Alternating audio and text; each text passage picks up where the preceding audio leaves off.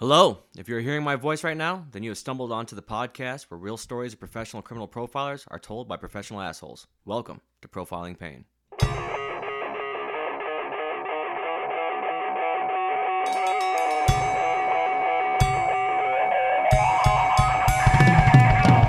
Oh yeah, what's going on, guys? Today on Profiling Pain, we're going to be covering Led Zeppelin. So I don't think that there's anybody on the planet who doesn't know who Led Zeppelin is. There's t-shirts worn by people who have never heard of them. I mean, everybody wears band t-shirts nowadays. But anyway, we're going to be covering Led Zeppelin. The reason for covering Led Zeppelin on Side Profile is because they used to do a lot of shit that was accepted back in the day that is not accepted today. Pedophilia, fucking plagiarism. I mean, they've been hit with a lot of things, even lawsuits for plagiarism. They even had their own jet that they used to do all kinds of, I don't know what you would say, just not appropriate things on. But anyway, so we're going to get covered on Led Zeppelin today. And this is entitled The Untold Truth of Led Zeppelin. I found this really good article by Adam James and Jason Ionen. So I'm going to go ahead and a lot of it is stuff that they found. They did this back in September 8th, 2017. So it's a little old. Since then, Led Zeppelin's tried to reprise their career. I think that there's probably a greatest hits tour coming up. But we're going to get right into it. So Robert Plant, the singer, Robert Plant almost wasn't the front man. So according to what these guys found, it's actually hard to imagine that Led Zeppelin was fronted by anybody besides Roger Plant. And anybody who's ever listened to Led Zeppelin knows that iconic voice. And he's also still the image and voice that continues to define what it means to be a rock and roll singer. Now, however, Jimmy Page, the guitarist, his first choice was actually going to be somebody else. Now, without Robert Plant, it probably would have been a totally different sound. But according to an article by The Telegraph, Terry Reid was actually one of Page's first choices to front the band, which was called the New Yardbirds at the time. Some of the names of these fucking bands back in the day, some of the names of the bands today, really, but the Yardbirds, that seems really plain Jane to me. But, Led Zeppelin, I guess, doesn't sound anything too crazy either. So anyway, Reid had already signed with high-profile producer Mickey Most, who had gone ahead and attached Reid's career-long nickname of Super Lungs to the gifted singer. So they could have had Super Lungs. So anyway, the sweet-voiced rock prodigy had little choice but to turn down Page's offer, instead suggesting the guitarist take a look at Wes Bromwich's new Greek god on the music scene. That would be Robert Plant. Page did just that, and obviously liked what he saw. And when joining the new Yardbirds, Plant brought along his buddy John Bonham to play the drums, and the rest is rock and roll history. John Bonham, great drummer. He's got a lot of history behind him, too. Anyway, so Reid never really went on to become a big star. His career wasn't a complete failure, but he obviously didn't get Led Zeppelin notoriety, which is probably the biggest mistake of his life. So back to band names. Led Zeppelin got a lot of flack for their name for a while. They actually did a show under the title of The Knobs. All right, so many fans know that Led Zeppelin was originally called the New Yardbirds. A few people, however, know that the British band once played a show in Copenhagen as The Knobs. This was in England, it's a reference actually to the man's best friend, not the dog, our other best friend, the dick. Anyway, it was Led Zeppelin's saucy response to Ava von Zeppelin, who was the granddaughter of Ferdinand von Zeppelin, the founder of the Zeppelin Airship Company. Ava threw a fit over the band using her family's namesake, and even threatened legal action against the band members if they ever performed as Led Zeppelin in Denmark. In response, Page decided that the band would change its name to The Knobs for its show in Copenhagen, citing the whole ordeal as absurd. The group even tried to pacify the outraged noblewoman in person. So, this is an actual quote from Page. The first time we played, we invited her backstage to meet us to see how we were nice young lads, which is not the case. We'll get into that in a little bit. We calmed her down, but on leaving the studio, she saw our LP cover of An Airship in Flames, and she exploded. I had to run and hide. She just blew her top. Which, if you took her namesake and literally torched it down on your album cover, pretty sure that they'd flip the fuck out. So now, the cover of the band's self-titled debut features a grim illustration of the Zeppelin family's creation plummeting to its destruction. So her displeasure is understandable. Still, it's a good thing that the knobs didn't stick, because not only would Led Zeppelin fans probably have been called knobheads, but instead of getting the lead out, we'd all have to pull out our knobs. So, which getting the lead out is kind of like their way of, it's like fucking any band with their tail. Like I wanted to have a band called Stood the Strong, so at the end of the at the end of the show, I'd be like, oh, thanks for standing with us, shit like that. Just little things that bands try to come up with. Like Slipknot calls all their fans maggots, and fucking people eat that up. I went to one and only Slipknot show, and if you've never been to a Slipknot show, you should totally go. I mean, whether or not you're even into metal, it is a pretty cool fucking performance. There's a lot of, I don't even know how to explain it. It's just cool as shit. I went with my buddy Ben, and he was like, you gotta go. I'm not even really that big of a Slipknot fan. I love metal, but Slipknot for me is, like, I love Corey Taylor's voice. When he sings, Corey Taylor's the lead singer of Slipknot, when he sings, he's got a killer fucking voice. I mean, his acoustic shit is amazing. But his scream, his actual, like, metal voice, it just has a lot of, I don't know, it's leaves a lot to be wanted. I feel like it's really breathy. I don't feel like there's a lot of tone to it. He is also getting older, and he is also worth $47 million, so what the fuck do I know?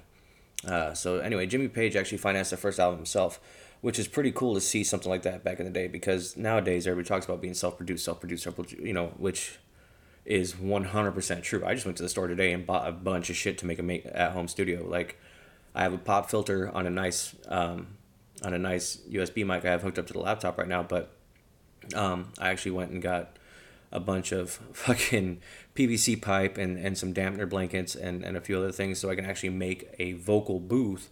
So I might actually be doing that tomorrow. And when I build it, I'm going to do the next podcast probably inside of my little contraption there and see if the audio quality is any better. Anyway, so with Led Zeppelin already blowing audiences away with its explosive and dynamic live performances, Jimmy Page wanted to keep record label meddling to a minimum on the band's studio records, which once again, fucking smart. Page financed Led Zeppelin's epic self-titled debut album known as Led Zeppelin I himself. In one of his many interviews with music journalist Brad Talinsky, Page explained why self-funding the first album was necessary. He said, and I quote, "I wanted artistic control and a vice grip, because I knew exactly what I wanted to do with the band. In fact, I financed and completely recorded the first album before going to Atlantic," which you want to maintain as much artistic freedom as possible. And a lot of these labels, will try to alter your stage persona. I mean, they'll meddle in the way that you do your music. They'll change your melodies. And obviously, Led Zeppelin didn't need any of that shit. They're one of the biggest bands in the fucking world and have been since the 70s. Like, could you imagine if a producer got a hold of that and did something, even the most minor tweak, they might have lost all that shit. So bands typically receive a cash advance to record, but Led Zeppelin showing up on Atlantic with master tapes in tow left the record label no say in the actual artistic process, which, awesome. There were other advantages to self-financing. So the first album, because Page planned ahead and knew exactly what he wanted the band to do and what they wanted them to be, recording costs were also kept to a minimum. So in fact, the whole recording process only took 30 hours, which is fucking amazing. How many times have you seen the band and you're waiting 3 years for an album to come out? You know what I mean? That's awesome. So he said, "I know because I paid the bill." 30 hours might seem a bit rushed, but it wasn't at all difficult. Because we were well rehearsed, having just finished a tour of Scandinavia, and I knew exactly what I wanted to do in every aspect. I knew where all the guitars were going to go and how it was going to sound. So this is where the CD shit kind of comes into play. So Jimmy Page dated a 14-year-old, okay? So even in the swinging 70s, where outrageous tales of groupie sex abound, relations with a 14-year-old was not only socially unacceptable, but it was also against the law. That shit is insane. And we're going to get into that a little bit in more detail with this other article that I found from the 14-year-old. I mean, obviously an adult now. And kind of what she got out of the hashtag #MeToo movement and how it kind of altered her perspective. But, when you think drug, sex, and rock and roll, groupies, blah, blah, blah, blah, like that's kind of the image of I guess, rock. rap. I mean, everything, you name it. There's always chicks parties backstage. There was actually an interview with Trent Reznor from Nine Inch Nails, and they just got done playing a show, and they're sitting on a bench in like a fucking locker room or something, hanging out with Trent Reznor, and he's just one of the most boring people that this fucking magazine journalist, whatever, had been around. He finally asked him, like, what, why, where's all the crazy stuff that you usually hear about? And I guess Trent Reznor's response was, he said, everybody has camera phones now. Everybody's got smartphones or a way of recording you or just showing you doing something. He's like, so why in the fuck would we get crazy when it could be used against us in court or anywhere else? Like, it's crazy that the advent of technology has almost made all the luster and excess and fucking craziness that we all thought that being a rock star would be, go to the wayside. I guess being a legend is kind of like, I don't, fucking, I don't want to do that anymore. Like, I'm in Arizona, so our major rock radio station out here is 98 KAPD, and they went to interview Megadeth, fucking Megadeth, you know what I mean, Megadeth, and they went to a fucking sushi restaurant and sipped tea and shit. He said it was one of the most boring experiences of his fucking life. So, I mean, that's also age probably. I mean, Megadeth is getting up there, but it's crazy. No more fucking TVs flying out hotel rooms, and now it's just like, hey, you want an autograph, and let's go. It reminds me of like Alice Cooper scene in the second Wayne's World, when they get to meet, or second or first Wayne's World, but they get to meet Alice Cooper, and they're having a history lesson in the back. Like, it's fucking, I don't know. That's actually more funny to me to see that they're normal people anyway. So anyway, but societal norms and legal restrictions didn't stop Jimmy Page from allegedly having Richard Cole, Led Zeppelin's tour manager, kidnap an underage teen model named Laurie Maddox. Now, Maddox was reportedly brought by request to Page's suite at the LA Hyatt House, where she recalls falling in love with the guitar god. Maddox once explained in an interview that Page just had this really wonderful, calm demeanor about him. Something very mysterious and always kind of sweet. I don't know how to explain him. When you do meet him and when you do get to know him, you just immediately fall in love with him. He's so sweet. I used to stand on the side of the stage and just be in awe and say, why me? Now, at 14 years old, that still sounds a little bit like you're being controlled, baited, Like, you don't really know any better. And that's fucking a crazy age for that shit to happen to you. 14? Fuck. So Page wasn't alone in breaking statutory rape laws. Having sexual relationships with minors was kind of a thing for rock stars in the 70s, which now we have hashtag save the fucking children, Maddox herself claims that she lost her virginity to David Bowie around the same time she began her relationship with Page. Fucking 14 years old, just banging rock stars. Like, where the fuck were her parents? I mean, it's the 70s. They're probably fucking high. So, despite the potential of legal consequences, Page and Maddox's relationship lasted in secret for fucking years before the guitarist finally broke it off for a woman he didn't have to keep locked up in his hotel room. Really put that in perspective. It kept it hidden for years. So, fucking, did she complete high school? Like, oh, it's just crazy to me. Another thing that's kind of a black eye. I mean, that's pretty fucked up. That's probably one of the worst things that they did, especially fucking Page, But another thing that they were guilty of was plagiarism, which is why I immediately explained where I got this article from, because I am just regurgitating information that I have found, but, I'm not plagiarizing. You got to give, I don't know, maybe I am plagiarizing. Fuck it. Anyway, so in addition to writing some of the greatest songs in rock and roll history, Led Zeppelin's also been accused of plagiarizing some of the greatest songs in rock and roll history. Dazed and Confused remains one of the band's most iconic songs, but someone else may deserve credit for the legendary track. So American folk singer Jake Holmes, who I've never heard of him, but he opened up for the Yardbirds when Page was its guitarist before they became Led Zeppelin. He claims to have written the song, Dazed and Confused. Now, Holmes' version was released in 1967, 2 years before Led Zeppelin's first debut album ever came out.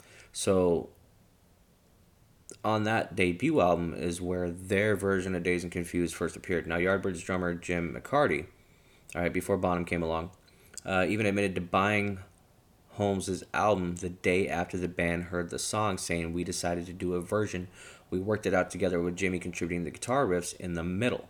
Now, Page was credited on Led Zeppelin as the sole songwriter of Dazed and Confused. Now, adamantly denied ripping off Holmes, claiming, I haven't heard Jake Holmes, so I don't know what it's all about. Anyway, usually my riffs are pretty damn original. What can I say? Like, that's just like blase, like, fuck it.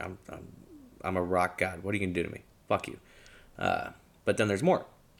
A lawsuit was actually filed against Led Zeppelin for ripping the guitar arpeggio from Spirit's Taurus for the band's ultra famous Stairway to Heaven. Like, if you know Led Zeppelin, you know Stairway to Heaven, you at least know the joke. You know, like, again, Wayne's World reference, but like, hey, no stairway.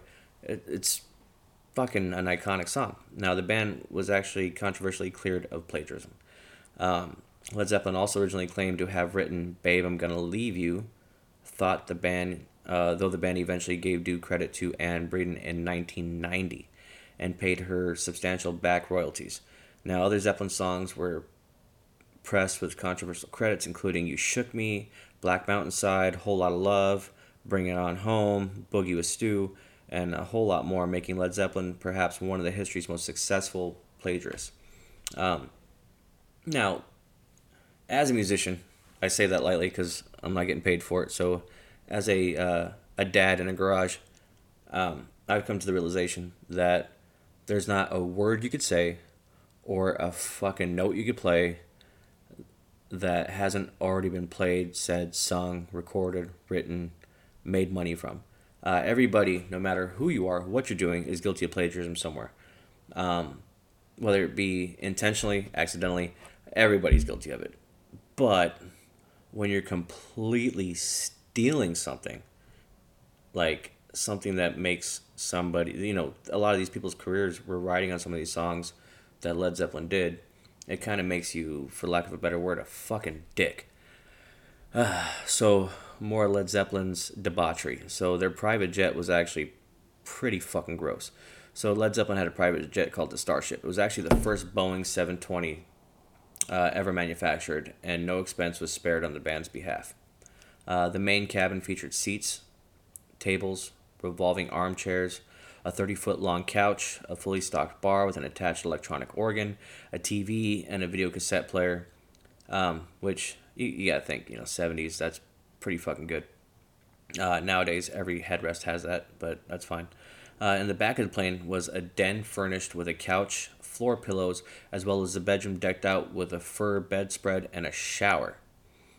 Which, that beats a fucking tour bus, The plane was also reportedly home to some of Led Zeppelin's darker debauchery. Robert Plant said his favorite memory from the Starship was receiving oral sex during turbulence, which I get. That's less work for both parties, And John Bonham, the drummer, in addition to playing co-pilot, allegedly had the tendency to get drunk and force himself upon the stewardesses. Band manager Peter Grant once brandished a gun on a flight to Pittsburgh while other passengers sniffed line after line after line after line of cocaine.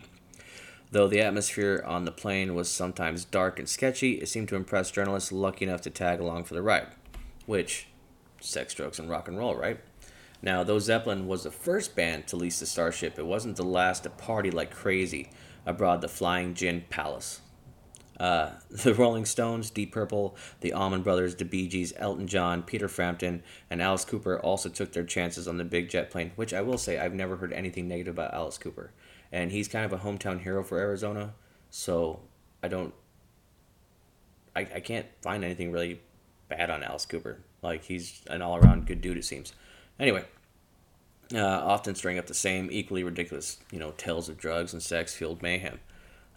So Robert Plant recorded Presence from a fucking wheelchair, which that doesn't sound too impressive, but as a vocalist you realize it's a whole lot easier when you stand and sing. It's a lot better. You get a lot more air.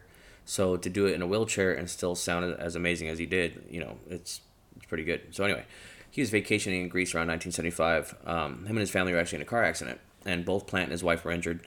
The singer sustaining a broken ankle and elbow, broke his ankle and his elbow, while luckily their children only suffered minor bumps and bruises, which is good. I'm glad to hear the kids are okay. The accident left Plant in a wheelchair and on crutches for almost 2 years, which forced the band to cancel the remainder of its North American tour. Now, Plant's injuries also hampered the recording of the group's seventh studio album, Presence. Forced to stand and sing on crutches, the vocalist once even caught his crutch on a studio cable and took a painful tumble. So, I mean, fuck. Bandmate Jimmy Page reportedly saw Plant trip and sprinted to his aid like an Olympic athlete, recalled Plant in a radio interview with New York's WNUW, so WNU FM 102.7. I fucking these stupid ass radio stations. I've never seen Page move so fast in my life. For that alone, it was almost worth it, you know? Which, alright, that's cool, man. So Plant was taken to the hospital, but the ankle proved to be A-OK. Plant was reportedly so stoked at the good diagnosis, he willed himself right back into the studio, recorded the vocals for the band's masterpiece, Achilles' Last Stand. Which, right? I mean, right? Yeah, there's a dad joke sitting there, buddy. Anyway, and willed himself out like a boss. Jimmy Page initially wanted to cure cancer. This part is pretty interesting to me because he is what some people dub as a fucking genius on a guitar, right? Tony Iommi, Jimmy Page, Jimi Hendrix. I mean, the list goes on. So, if he had only taken that awesome talent and put it towards something so great. So, he always exhibited a God-given talent for the sixth string, but playing guitar in the world's greatest rock and roll band wasn't actually his original goal.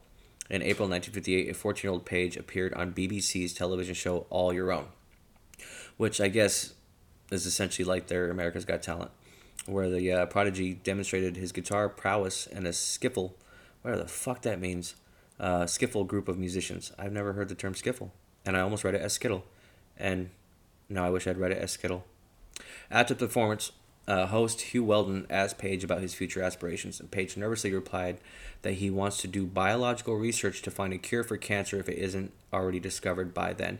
Which I just saw something, I can't remember where I saw it, but it says that one of the most like regretted degrees is biological. Like I got a brother-in-law who, the one I always talk about, the one that owns a gun shop, and he actually went to school for biological engineering and now sells firearms. So, I mean, I don't know how versatile that degree is.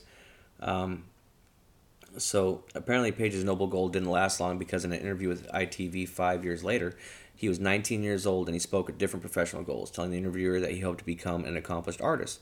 Nothing that his work as a session guitarist was merely a means to fund that goal.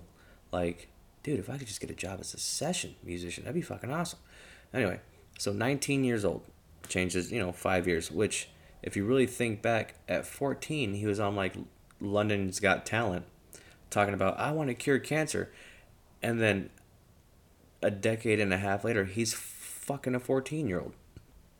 Complete opposite. He's not saving anybody. But to his credit, one of his teenage dreams definitely did come true. The band's name came about because of a joke. So Led Zeppelin's name, when you think about it, doesn't make much sense. Zeppelins aren't lead. If they were, multi-ton balloons would be raining on our heads every day, and who wants that? As it turns out, the name came from an attempted joke at Jimmy Page's expense. He turned the gag into one of the most famous bands of all time, so he must have enjoyed the punchline. According to The British Invasion by Barry Miles, sometimes in the late 60s, musicians Jimmy Page, Jeff Beck, Keith Moon, and John Entwistle, that's a cool name, started throwing around the idea of forming a supergroup, Moon.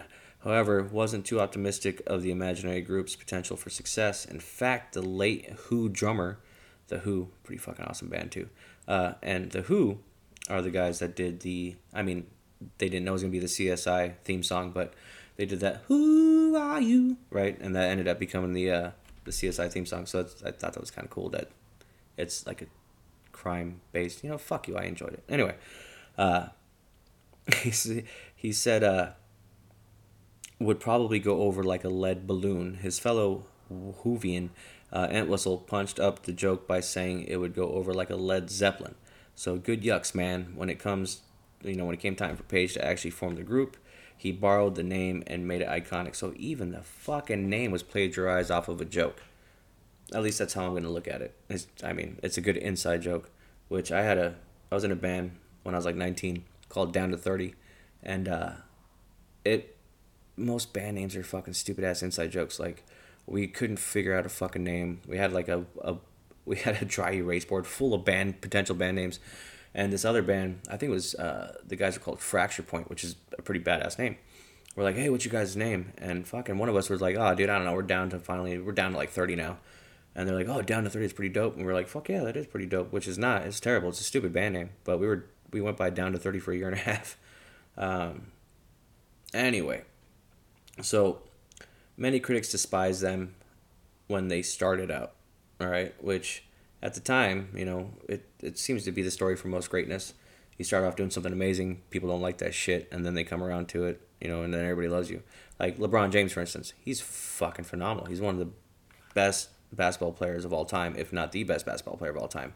And he is equally hated for whatever reason because the dude's a great guy, and a great father, like fucking openly a great father. That's cool as shit to me. But yeah, great guy. But even with all of his greatness, for some reason, there's just some people that just can't not hate. People just have to fucking hate for some reason. So you're hard pressed to find anyone who hates Led Zeppelin now, until after this fucking podcast comes out, right? Am I right? But that wasn't always the case. The fans were there from the start, but it took critics a while to realize how awesome the band truly was. According to Slate, while some critics, especially in the UK, adored Zeppelin right from the beginning, not everyone was on board. Some, including some very influential ones, saw the future rock icons as nothing but loud, unoriginal, overtly sexual, bombastic blowhards. In particular, Rolling Stone absolutely fucking despise them, with critic John Mendelsohn lambasting their debut album as weak and unimaginative, and dubbing Robert Plant's vocals, now almost universally praised, as the howled croonings of rock god Prissy. So that's what he called him. He called him Prissy. He concluded Led Zeppelin wasn't nearly as good as the Eric Clapton / Ginger Baker / Jack Bruce rock powerhouse Cream, which had just broken up. The band didn't come close to brushing off such criticism. As Slate pointed out, the band was known to call out critics during interviews, especially when being interviewed by publications that had been previously negative. Good for them. It got so bad. Hey, it's Kaylee Cuoco for Priceline. Ready to go to your happy place for a happy price? Well, why didn't you say so? Just download the Priceline app right now and save up to 60% on hotels. So whether it's Cousin Kevin's Kazoo Concert in Kansas City, go Kevin, or Becky's Bachelorette Bash in Bermuda, you never have to miss a trip ever again. So download the Priceline app today. Your savings are waiting. Go to your happy place for a happy price. Go to your happy price, Priceline. That according to the Rolling Stone, which has since reversed its position on the band, I mean, fucking obviously, Zepp intentionally named their fourth album Nothing at All. In addition, they provided no band info, no photos of the group, and gave no interviews to promote the thing. Oh, and they also made it one of the greatest albums of all time, which probably helped ward off the fucking critics. Like, fuck you, you don't see our face, you don't get to talk to us, we're not going to tell you shit, we're not going to say thank you to anybody. Boom, here's the fucking album, and that went down as one of their greatest fucking albums of all time. That is poetic justice. So, their most iconic song that everybody knows, as we covered earlier, is Stairway to Heaven.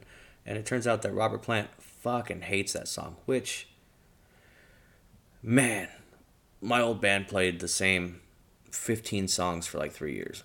And there's maybe five songs out of those 14, 15 that I actually still like, that I would still want to record and play today.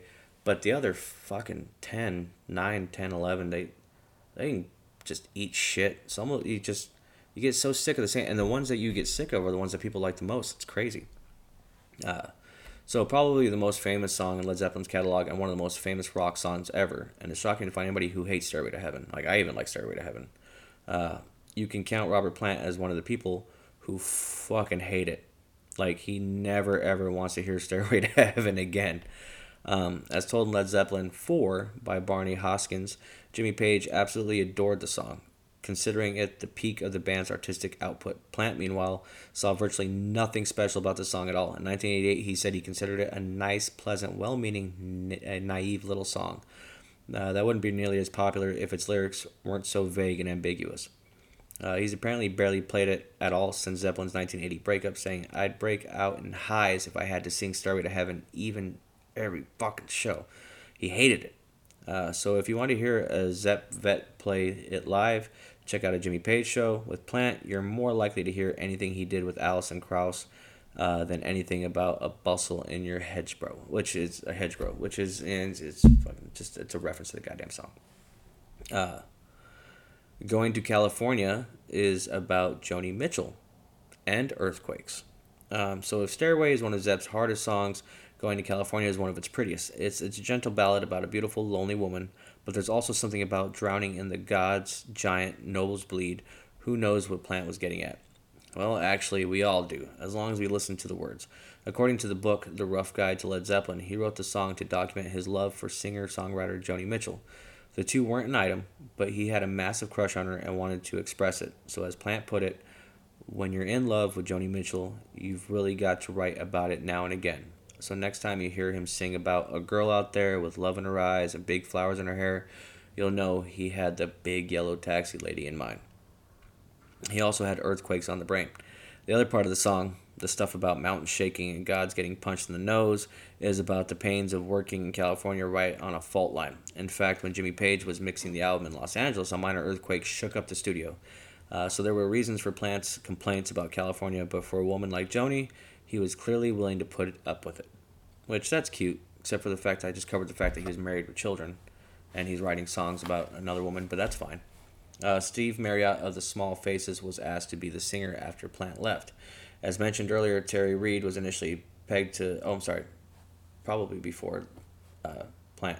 Anyway, as mentioned earlier, Terry Reid was initially pegged to be Led Zeppelin's frontman, but he wasn't the only non-Plant to be offered the gig. According to Mick Wall's book When Giants Walk the Earth, a biography of Led Zeppelin when first conceptualized the supergroup that would become Zeppelin, Page considered Steve Marriott, singer of British rock band The Small Faces. In fact, when he pitched the idea to Marriott, the singer was quite interested. So why didn't it happen? Threats of violence, basically.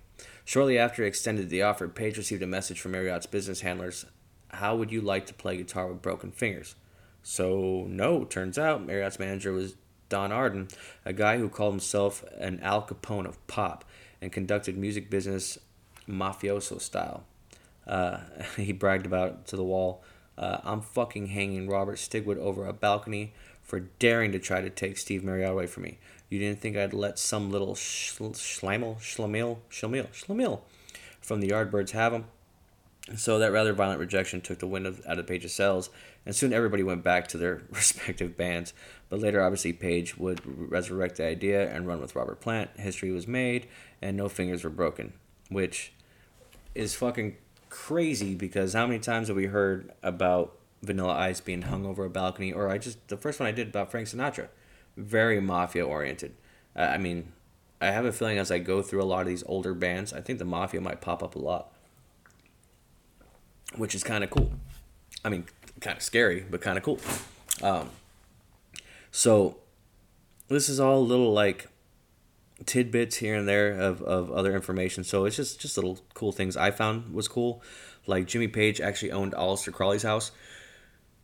I don't know if I'm going to do an episode on Aleister Crowley.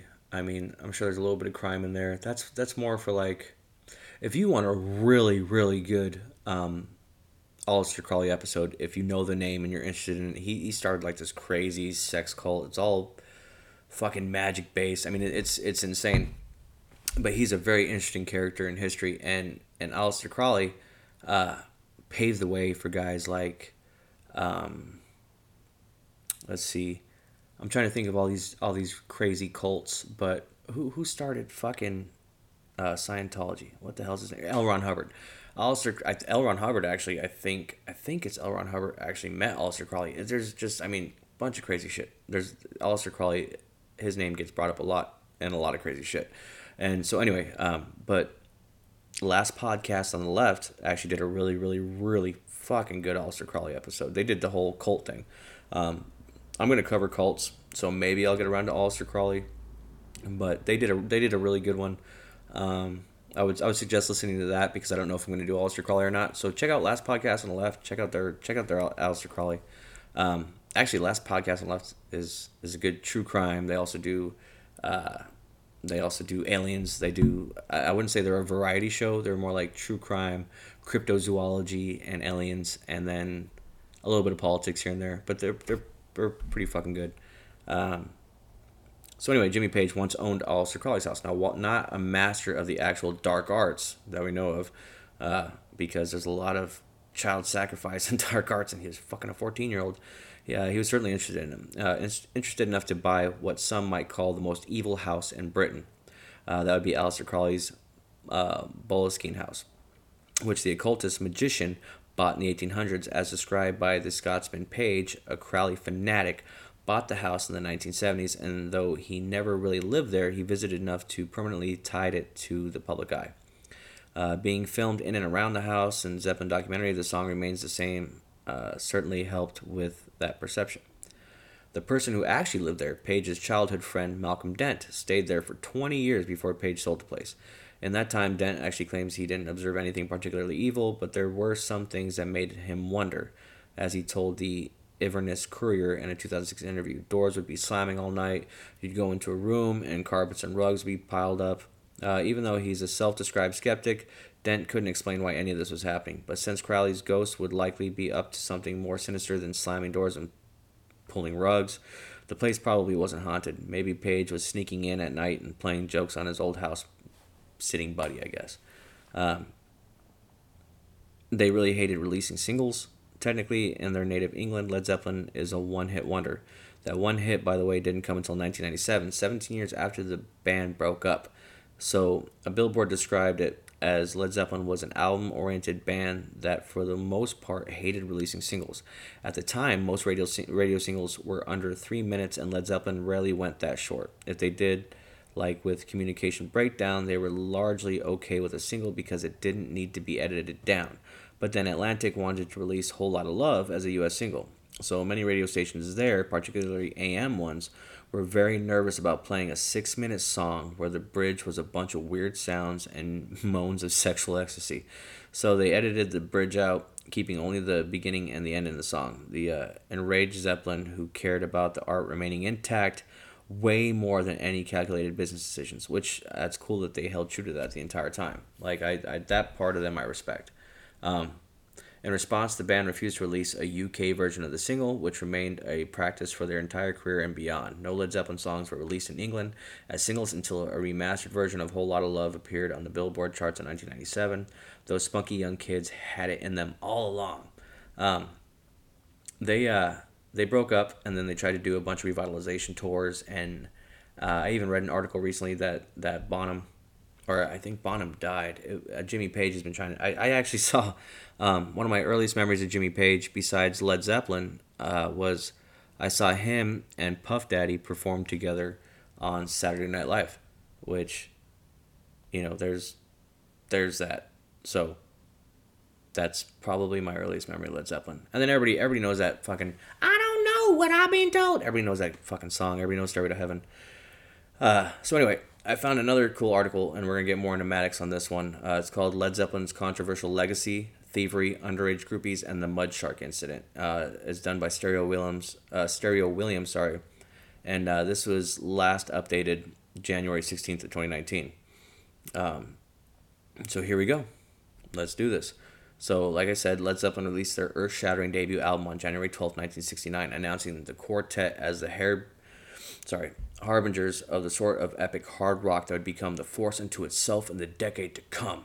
The band was famously derided as obnoxious music for lunkheads by many critics during its early peak. They fucking hated them, but proved to be extraordinarily popular and unforeseeably enduring. For many Led Zeppelin fans, it is the greatest hard rock band of all time, maybe the greatest rock band in any discipline. But this band, born out of the Yardbirds and bolstered by the blues, has a legacy that can't easily be reduced to just Page's big riffs and Bonham's drums and Plant's wail.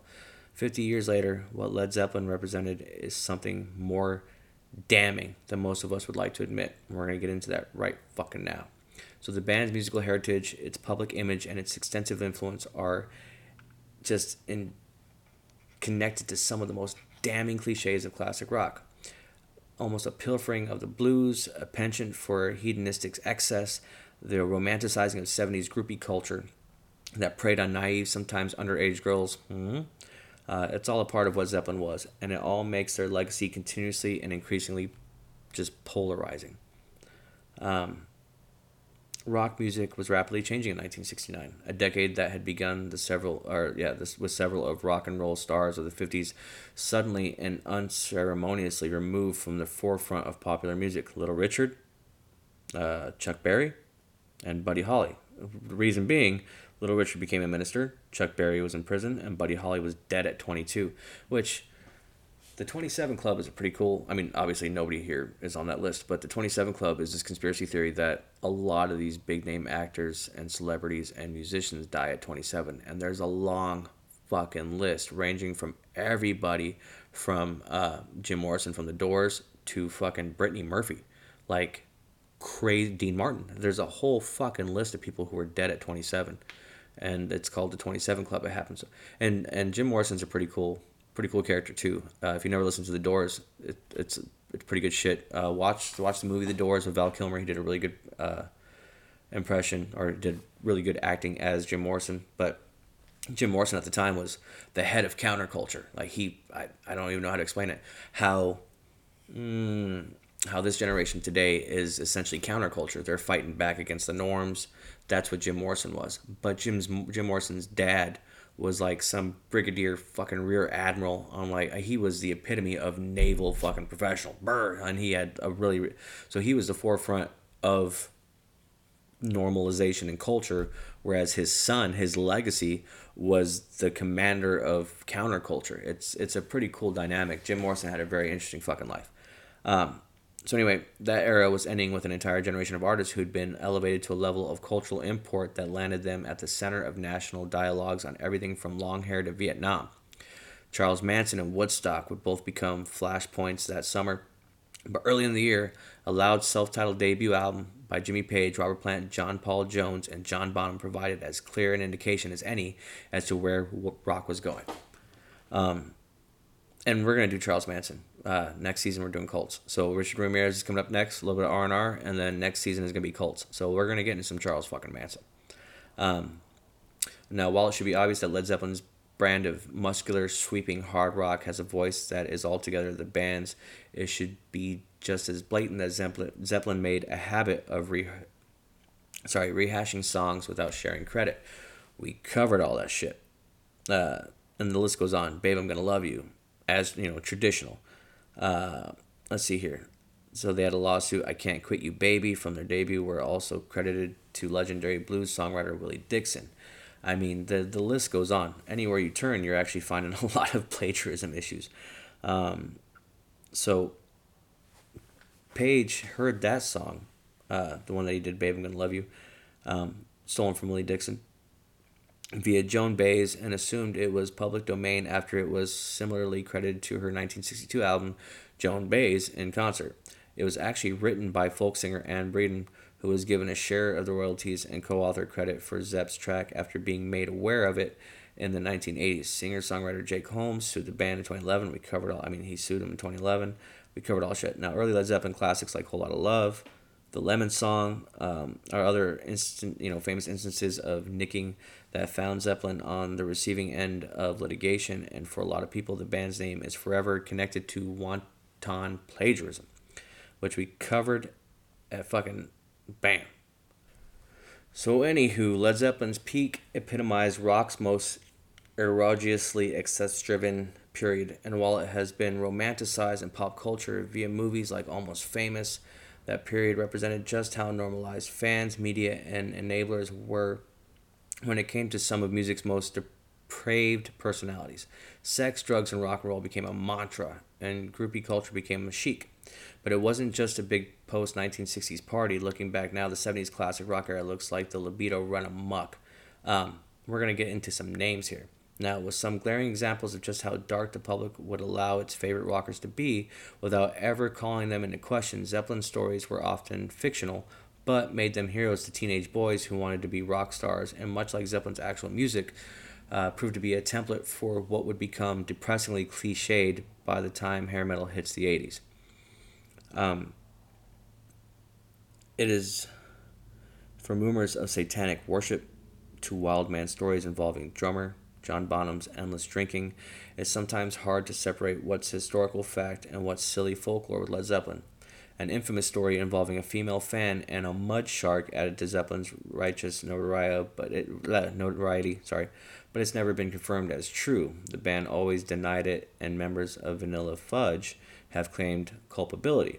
But Page's relationship with a 14-year-old Lori Maddox wasn't the stuff of urban legend. Maddox revealed that Page had a roadie bring Maddox up to a suite in L.A., the Hyatt House, and would keep her sequestered from the public for extended periods in the hopes of protecting himself from statutory rape charges.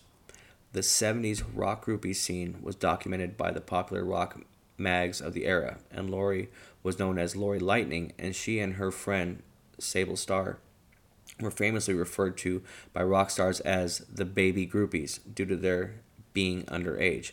Sable reportedly lost her virginity at 12 years old to Randy California of Spirit, and Iggy Pop wrote a 1996 song called Look Away about having sex with her when she was 13 years old, alongside stories involving Mick Jagger and Rod Stewart. Mick Jagger being from the Rolling Stones. Mick Jagger and Rod Stewart. Maddox would reveal that David Bowie slept with her when she was 14, and after Jimmy Page saw her at a show, he had his bodyguard kidnap her. She told The Guardian last year, this is 2018 at this point, when she told The Guardian, that the hashtag #MeToo led to her reconsidering how she'd viewed her time with Page and other rock stars in the 1970s. This is the kind of shit that hashtag #MeToo actually did and helped people. I've already covered how I felt about Weinstein, but this shit right here, this is different. Now, I think, this is her talking, I think that's what made me start seeing it from a different perspective, because I did read a few articles and I thought, shit, maybe. She said in regards to whether she'd been exploited and abused by Page, which, fucking yeah. That's an interesting question. I never thought there was anything wrong with it, but maybe there was. I used to get letters telling me he was a pedophile, but I'd never think of him like that. He never abused me, ever. Which, that sounds fucking, man, that's a victim, you know? She goes on to say, I don't think underage girls should sleep with guys. I wouldn't want this for anybody's daughter. My perspective is changing as I get older and more cynical. So maybe we should all be a little more cynical about Led Zeppelin. Following Cream and Hendrix, they helped shape hard rock at the end of the 1960s. They would go on a run of albums that hold up remarkably well, and the musical alchemy of Page, Plant, Jones, and Bonham is one of rock's most distinct. But you can't get through any of that without wading through the dirt that comes along with their history when examined through today's lenses. There will be a lot of people talking about this band on occasion of its debut album turning 50. Here's hoping those conversations at least attempt to be honest about the whole lot of what Led Zeppelin truly was, which was plagiarism, pedophilia, and just all around tomfuckery. But I mean, you're gonna have that, like we said, 60s, 70s, people got away with a lot more. And as we go through with these side profiles, man, it's very interesting to see. So I said something out loud the other day. I was talking about a band that I like called Front Porch Step, and it's just cool, chill, kickback, acoustic music. You can't be metal all the time. I don't give a fuck what anybody says. But check them out, Front Porch Step. Give them a listen. And I had my cousin and her boyfriend over, and he said, "Oh yeah, I used to like Front Porch Step. I don't really listen to him anymore because that guy's not a very good person." Now I haven't done any research, and he didn't go into detail, so I don't know what that means. So I'm not going to what's the word I'm looking for here? Sully that dude's name. But Front Porch Step, not Jared. Jared's a good dude. I like Jared. But so I don't know. But then there's that old saying of you can like the art and not the artist, which it seems like the more and more we go on these things, we're going to get to that point. Like if you remember on the Jam Master Jay episode, the dude had everything. He was a fucking trendsetter. He was amazing. I mean, just everything he did, everything he had the fucking Midas touch. Everything he touched turned to gold. But he's still selling drugs. He's still, doing his dirt on the side. I think that there's a lot of people where either you start off a little shifty and you never lose it, but you get to where you want to be, and that helps you, hustle and flow, right? But then you got the other people where you reach a certain amount of stardom and you fucking think you're untouchable, and you pull some stupid shit, and you continuously do stupid shit. And unfortunately, it seems like the more research I do, it always comes back somehow to harming fucking children. I don't know what the fuck that's about. drugs, do drugs. That hurts nobody but yourself. I mean, unless you got a family, but I mean, you know what I mean. Physically, it hurts yourself. You want to get lost in a bottle, get lost in a fucking bottle. Groupies, if they're consenting adults and they're willing to go back there, have all the fucking drug-filled orgies you want. But for Christ's fucking sake, ID at the goddamn door. Use the black lights. There's not, it's real. But, anywho, I digress. I'm not a rock star, so I guess I don't know the amount of stress that they're under and why they would do that. There's no fucking reason. I'm just bullshitting. They're pieces of shit. But, you could still enjoy the art and not the artist. I think that's how we should all be. So, anywho, yeah, it's in a hashtag Me Too movement world, we still have songs like WAP coming out. Crazy. So, anyway, it's December. Like I said, next week will be the first installment of Richard Ramirez, which, holy shit. Man, that one's going to need a palate cleanser. Fuck. If you don't know anything about Richard Ramirez, and if you're going to wait for me to explain Richard Ramirez to you, that's fine. But if you like to kind of have knowledge on these cases and know it yourself, check out some shit on that before the first episode drops. Obviously, we're going to start off with, childhood and maybe lead into his first murder, or if I can't find enough on his childhood, because I just kind of jumped straight into his case and his murders. I kind of glanced over his childhood, and he is a fucking sick and twisted prick. Yeah, fuck. But, if you want to look into him, he's interesting. But yeah, we're going to start off with his childhood. Let's find out as much information as I can, maybe get into the first couple murders or whatever else, or see where it went from there. And then after Richard Ramirez, that'll be the end of season 2, and we're going to kick off in January with a cult. I'm not sure if I want to do Charles Manson or if I want to do Jonestown.